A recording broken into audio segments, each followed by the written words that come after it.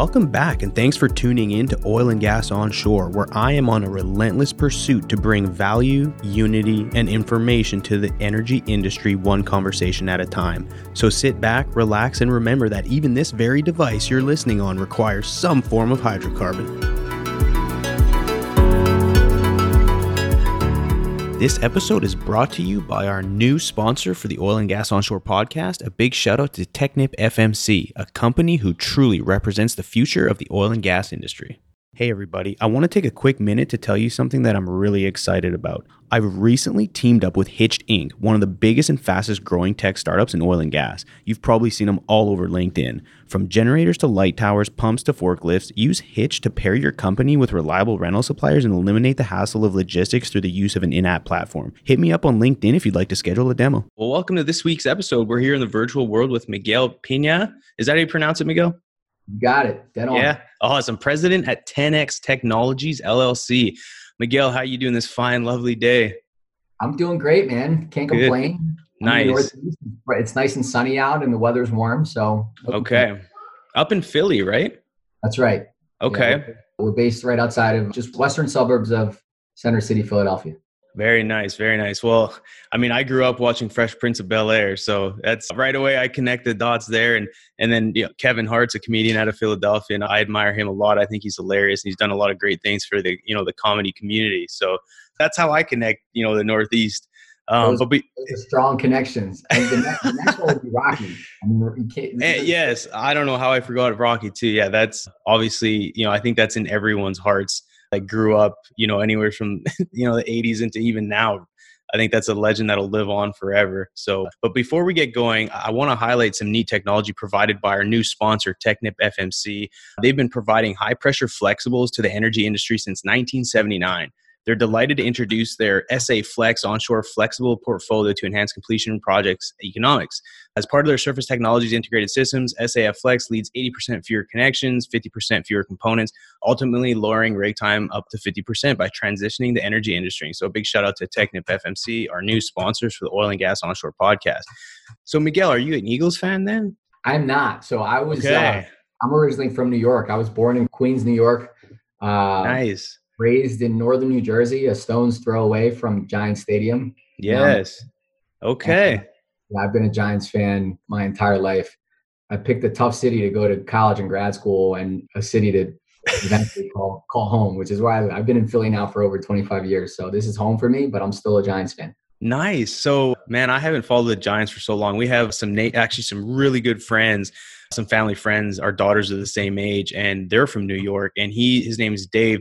He's a diehard Giants fan. And anytime I talk to him throughout the football season, he's not real pleased with their performance. So, how are things looking on your end this year? I mean, obviously with the trade or with the draft recently. I mean, anything good coming out of your neck of the woods or what?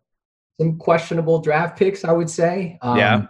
I like the picks. I'm not sure I like the order and they were picked.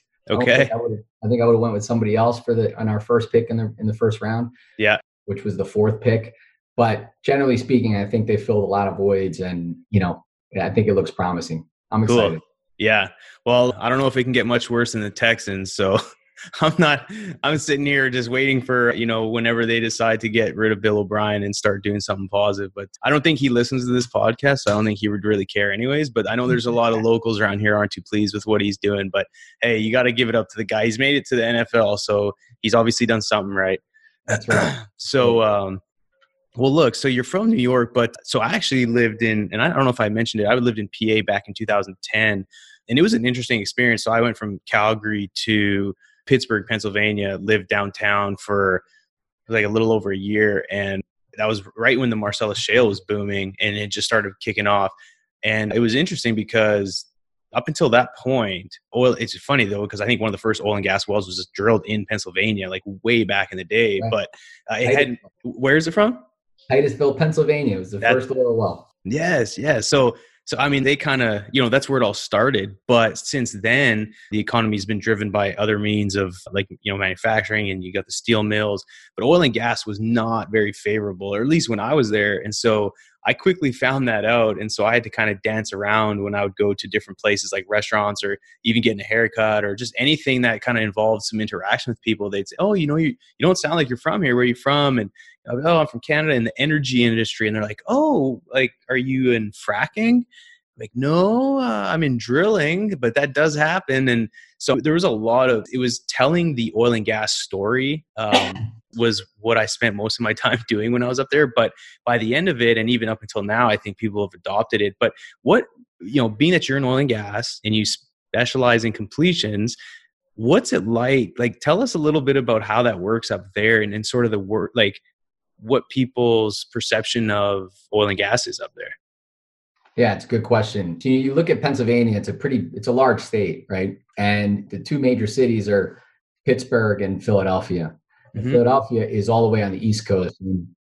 I should say the eastern border of Pennsylvania, closer to the East Coast. So we're probably about an hour from the coast, but we're about 90 miles from New York City. So Philly has a lot of that New York influence. Pittsburgh is on the far western part of the state, so closer to Ohio. And they're very similar cities in terms of their blue collar nature and, hardworking blue collar cities, really neat kind of cultures. But when you look at where they're located, Pittsburgh may as well be in a different state. You also look at, the Marcellus Shale and the Utica, and none of that overlaps or is under, the geology in the southeastern part of the state, which is Philadelphia. Right. So no oil and gas in greater Philly at all. So the industry almost like doesn't even exist here. Yeah. So it's a really kind of weird place for us to be. We got into oil and gas somewhat by accident. I'd like to say, we took the scenic route to get into the industry. So that's why I get the question all the time, like, why are you guys in oil and gas and you're in Philly? Like, how did that happen? The answer is we've always been in Philly. This has always been home for us. And we just happen to get into the industry. Yeah. By kind of a backdoor entrance. Hey, and that's okay. I mean, it's, you'd be surprised. There's a lot of oil and gas companies kind of spread throughout the United States. So it's not uncommon. It's just, it's always interesting to hear kind of why, tell us. So you said you went to university in Philadelphia. Is that right? Yeah. So I went to a small business school right outside of Philadelphia called Widener University.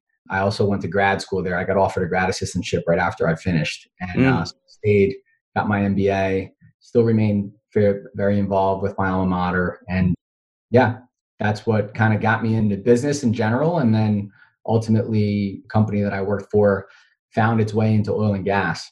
Okay. So when you were going to school, you said you were going to school for business. Did you know, or did you have an interest in oil and gas at all? Or did it? No, I didn't. I didn't know much about the industry, to be honest with you. And I didn't know much about the industry coming out of college and grad school. So I started out working for a commercial real estate developer, local entrepreneur here in the greater Philadelphia area, built a large real estate company in 2006. His name's Mike O'Neill, by the way. He's been a great mentor and I still work for him today. Okay, nice. In 2006, Mike sold his real estate assets and had this idea, a strategy of going out and buying kind of mining operations, really for the real estate. And our goal was to go out and buy, aggregate mines at the time is what we were focused on. If we can find these large pieces of land that kind of surrounded the operations, we could acquire the entire operation, run the mine or the quarry until the end of its useful life or until the permit expired. And in parallel, we can get the real estate kind of approved for a higher and better use. And it was a real estate play. And somewhere along the way, we stumbled upon a frac sand mine in the middle of Nebraska, which was clear we were never going to develop for real estate. It was really just frac sand. And so we didn't know anything. We didn't even know what frac sand was, but studied it. We learned about the industry. We realized that there was an opportunity. There was a shortage of frac sand at the time. This was 2006, 2007.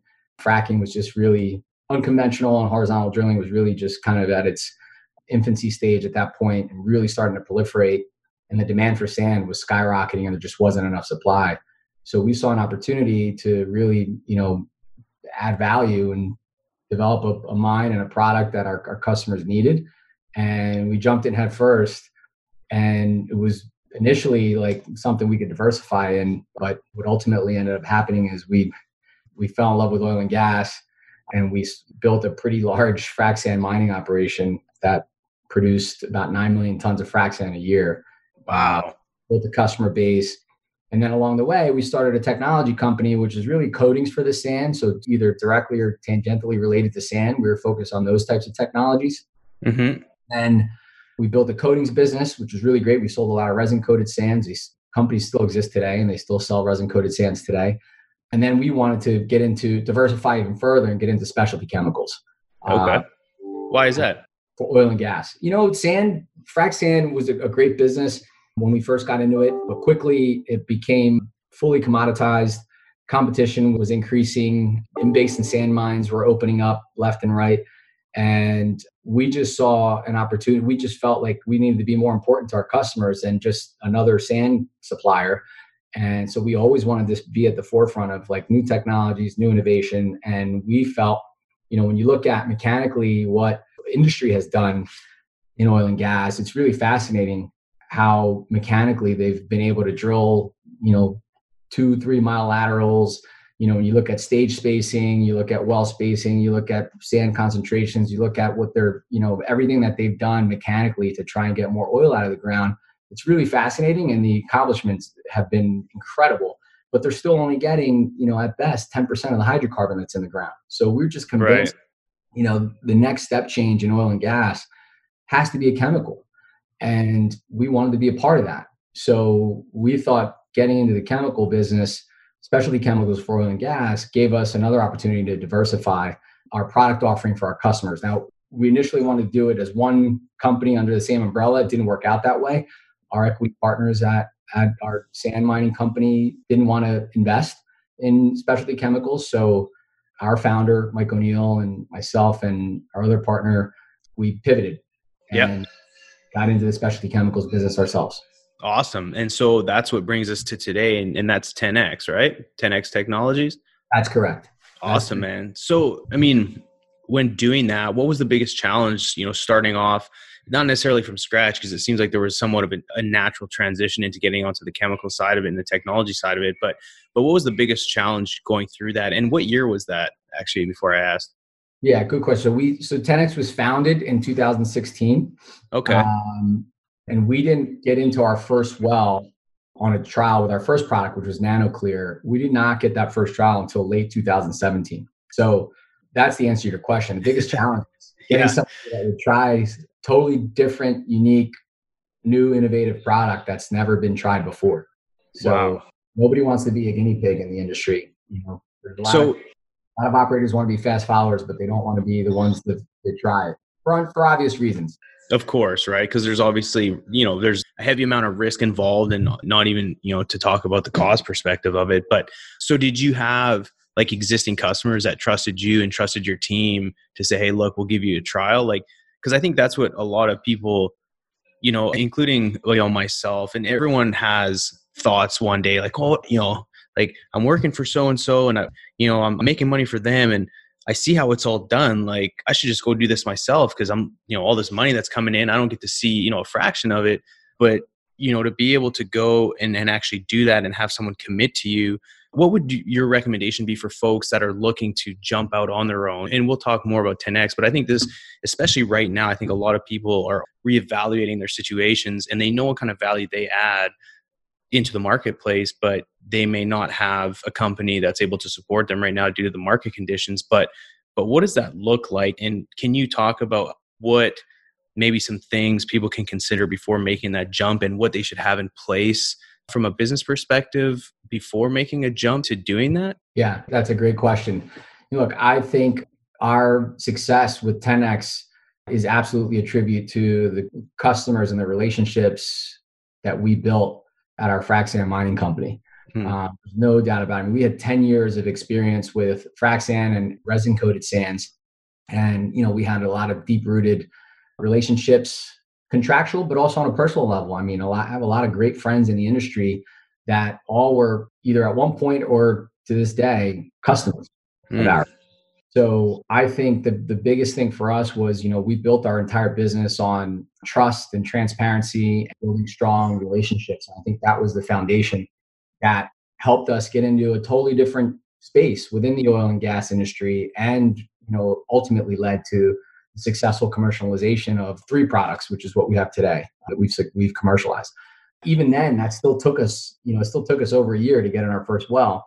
Right. So it wasn't easy, but I absolutely feel strongly that those relationships that we built in our previous life have everything to do with the success that we've had in TenEx today. That, and accompanied by the fact that our products are good. They're good technologies, they're innovative, they're new, and they work. We have proven field data that proves our products are adding value to our customers. So I think initially, the trust, transparency, and the relationships that we have with our customers, I think helped us get those initial trials. Yeah. But you have to have a product that works and brings value. If you don't have that, then you have nothing. Yeah. No, that's a great point, man. So what do you find like right now, obviously? Well, so with your customer relations, are a lot of your customers down here in the Gulf Coast, typical, Houston, Dallas, Midland, Oklahoma, like this region? How are you able to do that from all the way up there? Or do you have people down here on the ground, or what does that look like? Yeah. So we're based here, but we do have what we call in-basin sales reps or in-basin referral partners. So we have contractual relationships with individuals or companies that help sell and promote and distribute our products. Ah, okay. They're all, we have folks in Houston, we actually have a contract rep in West Texas, out of Midland, Oklahoma City, Denver, Calgary, Canada. Cool. So, yeah, so we have reps that represent our products kind of scattered throughout the oil field. And Gotcha. they help kind of bridge that distance. They're the liaisons for our company. Gotcha. Okay. So is TenEx provide products to other service companies who then give it to the end user, or do you guys deal directly with the end user? We do both. Okay. We have some service companies that rep our products, some under private label. And then we also have some contract reps that are just either individuals or firms that sell our products on our behalf as TenEx products. Okay. Interesting. No, that's good to know. And it's because oftentimes we have some good folks that come on here and then it's like, we've never even heard of you. And it's like, well, in fact, it's actually on your location. You just didn't realize it, So, but no, that's cool. Well, let's talk about the technology, man. I'm anxious to hear about it. Obviously, right now, we're in unprecedented times with regards to, whether it's shutting in wells, fracking is coming to an almost screeching halt. But, just in general, tell us about some technologies that's unique to the market and how you're actually adding value through these technologies. Sure. So the first product that we launched is NanoClear. And it was our flagship product. It's the one we commercialized it. Our first well was in 2017. And since then, the product's been pumped in over 160 wells. And we've collected a lot of information, a lot of data. We've been able to zone in on where the product's going to be most effective, where it works best, and kind of what the sweet spots are. But it's essentially a nanoparticle technology. So nanotechnologies, the science is proven. We didn't invent it. For a long time. The challenge with nanoparticles has always been stability. How do you get these nanoparticles to remain stable and evenly dispersed in some medium, in our case, a fluid, so that you can deliver it downhole for multiple or various applications? And our team of PhDs and scientists figured out how to do that, how to stabilize the nanoparticles in a formula. And our patent is for more than one nanoparticle, stabilized with tiny bit of other chemicals for stability. And those nanoparticles interact with each other and they interact with the polarity of the formation. And essentially what they do is they create energy, they vibrate, they condition the formation. So they alter wettability long-term or displace more hydrocarbon. And they also aid in mechanically removing organic depositions like paraffins, asphaltenes, different types of bacteria or waxes that build up in existing wells. So we have different formulations for NanoClear. We have one that's basically a restim production chemical. So you pump it in existing wells and it helps kind of rejuvenate that well. It also helps inhibit the growth of formation damage. So it cleans it out, but it also slows the growth down. So the need to retreat is you have more time in between the amount of time you need to retreat. So unlike a solvent where you have to do repeat treatments, our product, you can have wider amount of time in between treatments. So that's a value add. We also have a frac fluid additive formula where you pump our product in with your frac fluids and it helps, again, alter wettability long-term. The benefit of nanoparticles is they're long lasting, right? So that mechanism, that interaction with the formation lasts a long time. Typically you're pumping a surfactant operators are pumping a surfactant, you would replace the surfactant with our product. And the value there is surfactants typically wash away within 30 to 60 days. And, we've seen increases in production, improved water cuts beyond 180 days, in some cases beyond a year. Wow, that's impressive. And so, with that being said, I mean, with regards to well shut-ins, and you may have touched on it already, but are you guys seeing a lot of demand for unique technology in that space? Because there's always this concern, or it sounds like there's a bunch of concern right now with, oh, you shut the well in, especially with, unconventionals, and you may have a damage mechanism that's happening. But like knowing what I know about reservoir, which isn't much, but like I could see that being in like, Canadian applications like SAGD, which is steam assisted gravity drilling, where you have like super, super thick, oils or, stuff like EOR maybe, but with unconventionals, like, and I mean, do you have any thoughts on that? And if so, like, because you guys have some stuff that I remember you mentioning, about that being able to help the industry with this challenge that we're faced with having to shut in all these wells. Yeah. Yeah. So shutting in production is, it's just the reality. Unfortunately, a lot of operators are forced to do so if the wells aren't profitable. So the question is, there's risk there. No one really knows how these wells are going to perform once they bring them back on. In fact, there's a lot of risk that they don't come back and perform the way they were performing before they got shut in. So we just launched the marketing campaign for our NanoClear to be used for shut-in wells. We have enough data, enough empirical data, enough field history, enough experience now with this product that shows not only in the lab, but also in the field that A, we can inhibit the growth of formation damage, and B, the nanoparticles have a long-term effect. So those two things alone give us, clear indication that pumping NanoClear into a well before you shut it in could have some pretty significant benefits. So we're marketing NanoClear right now, formulation of NanoClear for shut-in wells. We think it could bring a lot of value, and we think it could be, a really cost-effective option, a cost-effective insurance per se. Yeah, no, that's going to be huge. And I mean, I can imagine the amount of, I guess, paranoia or a lot of questions that operators have. Hopefully, by pumping this kind of stuff and through other, I don't know if, that's obviously a chemical solution, but I'm sure there's a number of different factors that need to be considered. But, it sounds like if that application works, that's a huge win for you guys. And so I'm anxious to hear, hopefully, in the next, I don't know when people plan on bringing these wells back online, but it'll be interesting to hear, what kind of production rates we see and the ultimate effect. But man, it sounds like you guys have done all the right research and spent the time to make sure that this technology works. And so, hell, I mean, you could be saving some serious money for people, which is obviously a huge win for you guys. So outside of that part of it, how does TenEx capitalize on the downturn? And is it challenging for you guys right now, looking at, obviously, and I'm not saying obviously maybe not, but everyone looks like they're drawing down their revenue just because of lack of activity. How do you maintain, as president of the company, what kind of message are you sending, and how are you really making sure that you guys remain strong with a good amount of value add for your people that are providing service to your customers to make sure that you make it out on the other end of this thing? Yeah, no, that's, it seems to be the $1 million question, right? And that's the biggest challenge for all oil and gas companies, whether you're an operator or a service company providing some sort of product. How do we weather the storm, right? And, you got to have stamina and you got to have endurance. But, one is, I think these markets tend to kind of force you to be really disciplined in running your business, watching cash, watching your expenses, forces you to really focus on, what products or what formulas or what niches you can either already exist or you can tap into that really drive value for your customers. And when you add it all up, these are things we should be doing all the time, right? Even in a hot market, it's just easy to get complacent when things are good. But I think these markets tend to bring a lot of discipline back into running a business, and I think it's good. It's good for all.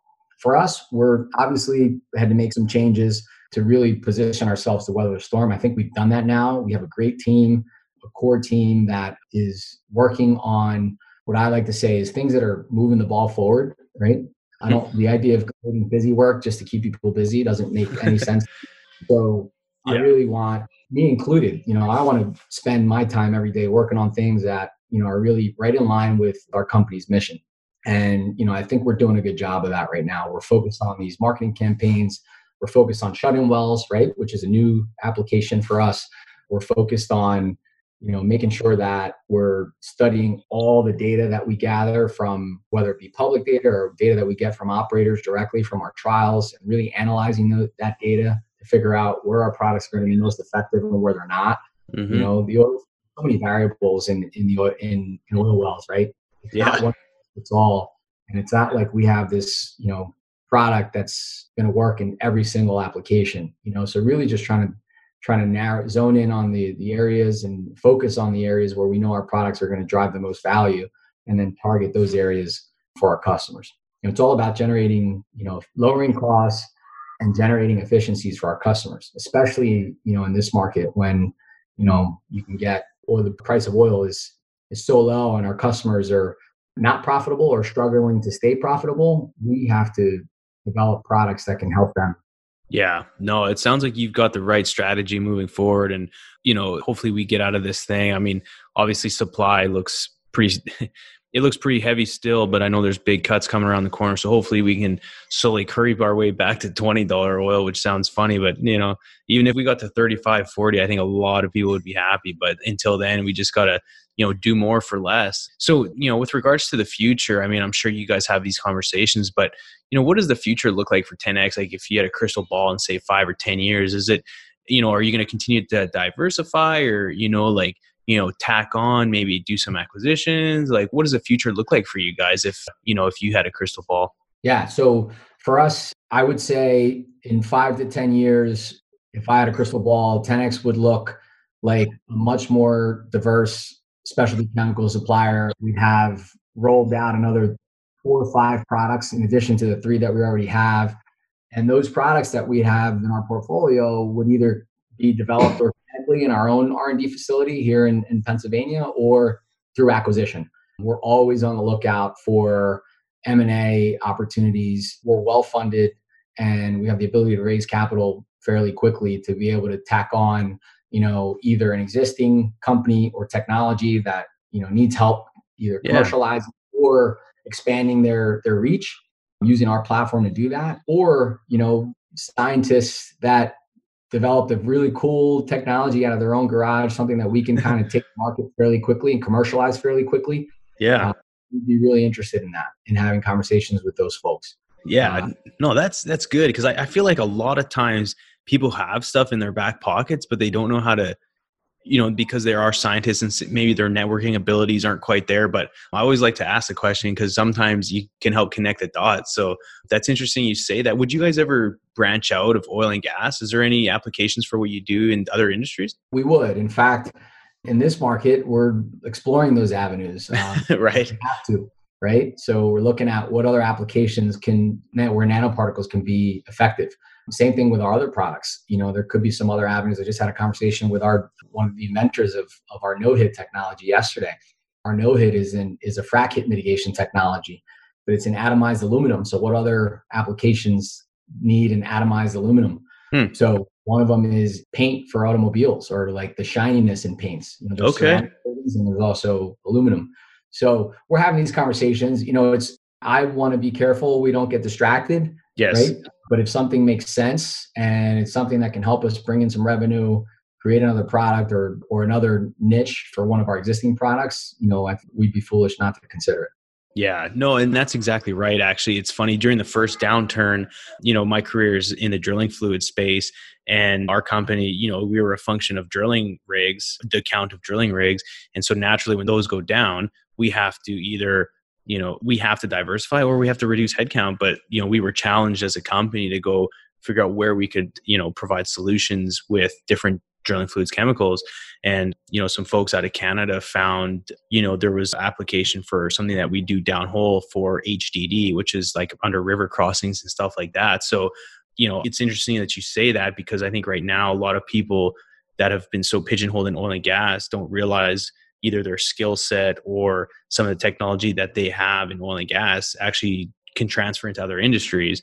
And so, like you said, making sure you're not getting distracted, because it can be new and exciting to then focus all your energy on something else. But the reality is, we adopt technology from outside oil and gas, and we also need to make sure that we market some of the things that we do that's fascinating to other industries because, especially right now in the volatility, I mean, will we ever see $80 oil again? I'm sure, but when, who knows? But if you can kind of diversify right now, I think is certainly something that people need to focus on, or at least, have conversations amongst management to say, hey, let's not, let's keep our eyes and ears open just in case there's opportunity. And if it's, done correctly, I think there's a lot of opportunity there. So good for you guys. That's pretty neat. Yeah. Yeah. We like to stay nimble, and we like, we have an entrepreneurial spirit that I think plays well. So for us, it's really more about just staying disciplined, not being distracted, and focus on opportunities that are really going to move the dial, but also kind of stay in line with the mission of what TenEx really stands for. But we're also, even in oil and gas, we're looking for other opportunities. Like right now in our lab, we have one scientist working in our lab. He's a petroleum engineer, and he's there by himself, but he's doing testing on using nanoparticles for CO2 floods, which we haven't done yet before. We think nanoparticles can work really well. Our NanoClear can work really well for CO2 flood application. Okay. Awesome. So based on that testing, that could be another avenue for us, another niche that we can pursue. Very cool. And that would not be a distraction, right? Because it's the same customer base. Yeah. No, that's excellent, man. I mean, right now people have to double down on R&D. I mean, a lot of people don't have the, the capital or really the manpower, but if you do, I mean, shoot, now's the time. Is there anything else with regards to TenEx that you wanted to relay to the market? And if not, there's a few questions I have on the personal perspective, but I want to give you the opportunity to mention anything else that you felt was valuable. No, I think we covered everything on NanoClear. I just, would be remiss if I didn't give a plug for our two other technologies that we've commercialized. So our no-hit, which is frac hit mitigation. Well communication obviously is a big issue right now in the industry. Mm-hmm. Not a lot of fracking going on. We understand that, but we know it'll come back. So it's a good time to kind of learn about the technology. So we're going to be doing some webinars coming here. We'll post those on LinkedIn. Okay. So if you're listening, go on our LinkedIn page and follow TenEx, and then we'll keep you kind of up to speed on when we launch these webinars. But our first webinar is going to be kind of an overview of all three products, but then we're going to go dive into really specific webinars by product type. And our no-hit is a really exciting product. It's the first product that I've ever been involved in. We've launched a lot of new technologies, even back to our resin-coated sand days. It's the first new technology that I've ever been involved with that we have folks reaching out to us wanting to learn more. Usually we're the ones, promoting. Yeah. Selling. This particular product, people are calling us and saying, hey, we really want to know about no-hit. Or I've been to meetings where we come in and we want to talk about, the goal was to talk about NanoClear, our microproppant technology. And they're like, well, hey, can you guys talk about no-hit a little bit more? We'd like to learn a little bit more about that first. No kidding.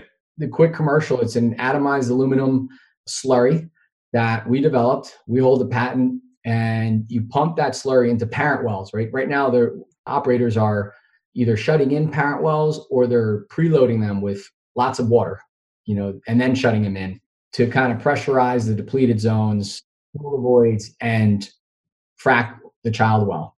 Okay. In most cases, at best that's helping a little bit, but in most cases it's not helping at all, and it's a cost.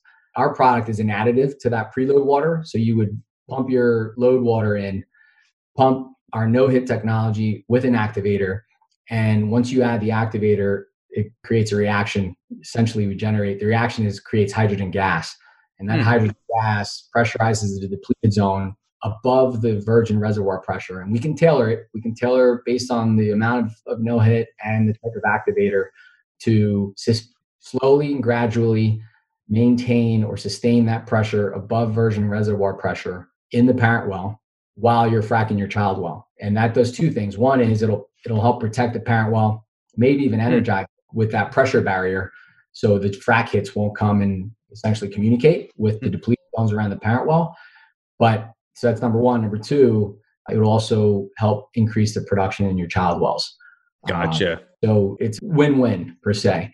And, we read a recent stat up until this whole downturn, I think 80% of the wells in the Permian, new completions in the Permian, were child wells, and they're down, their production is down on average 30 to 40%. So if we can help improve that stat and protect the parent well, we think this product is going to be a home run. Wow. No, good for you guys, man. That's exciting. I didn't realize that, everything that you guys had going on. So Definitely interesting to me. And, I'll certainly put the link in the show notes to what you're talking about, different things. And for the webinars, feel free to send me the links. I'll make sure and put those in the show notes as well. So before we wrap up, I want to respect your time. I know we're getting close to 45 minutes, I believe, but so I always ask some questions at the end, but one of the ones I had today was when's the last time you've tried something for the very first time? Ooh, that's a good question. I would say a week ago. Okay. Maybe less than a week ago. So my wife and I have been trying to support our local establishments here with takeout. Yeah. And what we found is a lot of these restaurants that are still open for takeout, they're on a limited menu. So, Okay. so they don't have, in most cases, they don't have the items that we really love or that we normally get. Yeah. So I would say I probably, every time we've ordered out, I think I've tried something new. Good for you. Anything real odd lately? Nothing worth writing home about, but okay. yeah. Hey, and it's funny because I asked that, but I feel like folks, as we get older, we tend to get so stuck in our routines to where like the fun and life that we have as kids, everything is new, right? And so I'm always curious, like, when have you done something new for the first time? So which is why I asked that. But aside from that, do you have any daily habits? Oh yeah, what's that? I said we can thank COVID now for getting us a step outside of our comfort zone. Hey, I have so many folks reach out to me that were trying to create content on LinkedIn or start a podcast, and they were kind of scared before. So I'm encouraging everyone to just, break down that wall and just start doing things you normally wouldn't do, because at this point you have to. If you're stuck in the old ways of doing things, it may not, be enough to move the needle anymore. So, but good for you for trying new foods. I give it up to you, Miguel. Another question I have is, do you have any daily habits or routines that help keep you focused and motivated to keep grinding? Yeah. So that's a good one. And I talked about this one at length in these times. Cool. So to the best of my ability, I've been trying to stick to the same routine. So I've been like getting up at the same day and doing the same exact routine that I normally do. Okay. Which is what? When I was not working from home. Okay. The only thing I'm not doing right now is jumping on an airplane. Usually I travel a lot for work, so I'm on the road a lot, quite a bit. Mm-hmm. So yeah, just get up in the morning, shower, shave, do the things that I do. I'm a coffee guy, so I have a pretty good espresso machine at home. So nice. Make my espresso. And, what I found is it gives me, nowadays it gives me a lot of free time. Right. Yes. So once I get through that routine, I'm like, okay, now I got like 2 hours with nothing to do. Yeah. But yeah, so I would say my morning routine and then sticking to my workouts, not the same workouts. I had to modify a little bit because I'm home now and I don't have access to a gym. Sure. But I do have some weights here and a pull-up bar and things. So just trying to stick to my workouts. I think for my sanity, that's helped. It's helped me kind of stay motivated and stay focused on grinding, as you put it. Yeah, that's good. That's good. So I was reading in your LinkedIn, did you play football in college or university? Because I noticed something about football and athletics, right? Track and field, perhaps? Yeah. Okay. So I was football, track and field, 4 years. I played football, ran track. I was about 160 pounds soaking wet coming out of high school. So the only thing I had going for me was my speed. Okay. That's what helped me get on the field. Nice. Yeah, I played at a small school right outside of Philadelphia. And that conference, still close with a lot of my old football buddies from college. We have a Facebook thread that we all kind of chime in on. And nice. Those are the good old days. Hey, it was, man. I grew up playing football and basketball. I started playing flag football when I was like 5, and then, all through high school, junior high, and I elected to get in the oil field, instead of pursuing a football career, which I don't think I would have made the CFL. So I'm glad I made the decision that I did. But yeah, that was a huge part of growing up for me as well. But yeah, like you, I mean, my routine, mine is at night trying to get to inside the garage and work out. But yeah, my morning routine is certainly a little different, but it's good to establish those routines. And I've heard a lot of people, it helps them to kind of stick with the same routine that they had when they were going to work. So, I've adopted a little bit of that, but, doing my hair and like doing some things that I normally would do, I don't know. I'm so anxious to get up and start working. So maybe I need to like slow down and do the things. But hey, if it's working for you, Miguel, that's awesome, man. I commend you. Well, one last question I had before we knock out of here. This reminded me of one thing I just tried for the first time, and that's cutting my own hair. You did that? No way. That sounds military, man. That's badass. It looks pretty good, man. I got to give it up to you. Not wearing a hat, so that it worked out okay. Well, in fairness, I didn't touch the top, so I can't take too much credit. I just did the sides with the clippers. Yeah. I went from like an 8 clip all the way down to a 1 clip. You gave yourself a fade, man. I like Gave that. myself a fade, and so far so good. I think I Yeah. got one more laugh before it starts to look awkward because I haven't touched the top. Oh So boy. Hey, it's working for you, man, unless you got some fancy filter on Zoom, but you did a good job. The last time I tried cutting someone's hair was my brother-in-law's, and his hair is a little curlier, and it's, he was in high school and we were just goofing off. But anyways, I commend you for that, man. That's good. I've talked to my wife appreciate it. because, yeah, I got some guys at work that they have a barber. And so they went to our office and the barber came and cut their hair. And I was talking to my wife and she's like, no, you should keep growing it out. And my hair's pretty long. And so, yeah, I don't know. It sounds silly, but it's something to think about, man. I don't know. But one last question I had is, what's something about you that not many people know about? Are there any good hidden secrets that you'd like to unleash to the podcast world? Any unique hobbies or something that not many people tend to hear about? That is, you put me on the spot there, Hey, Justin. if you don't have anything, that's fine. I had some people are like, you know what? Like, I'm just a normal dude. And someone's like, you know what? I love looking at the stars and looking, for aliens, and like, you never know what you're going to get. So if not, man, that's all good. Don't worry about it. No, I definitely could come up with something. I'm thinking on my feet here. I know I probably should have pre-treated you with that one, but No, it tends to throw people off.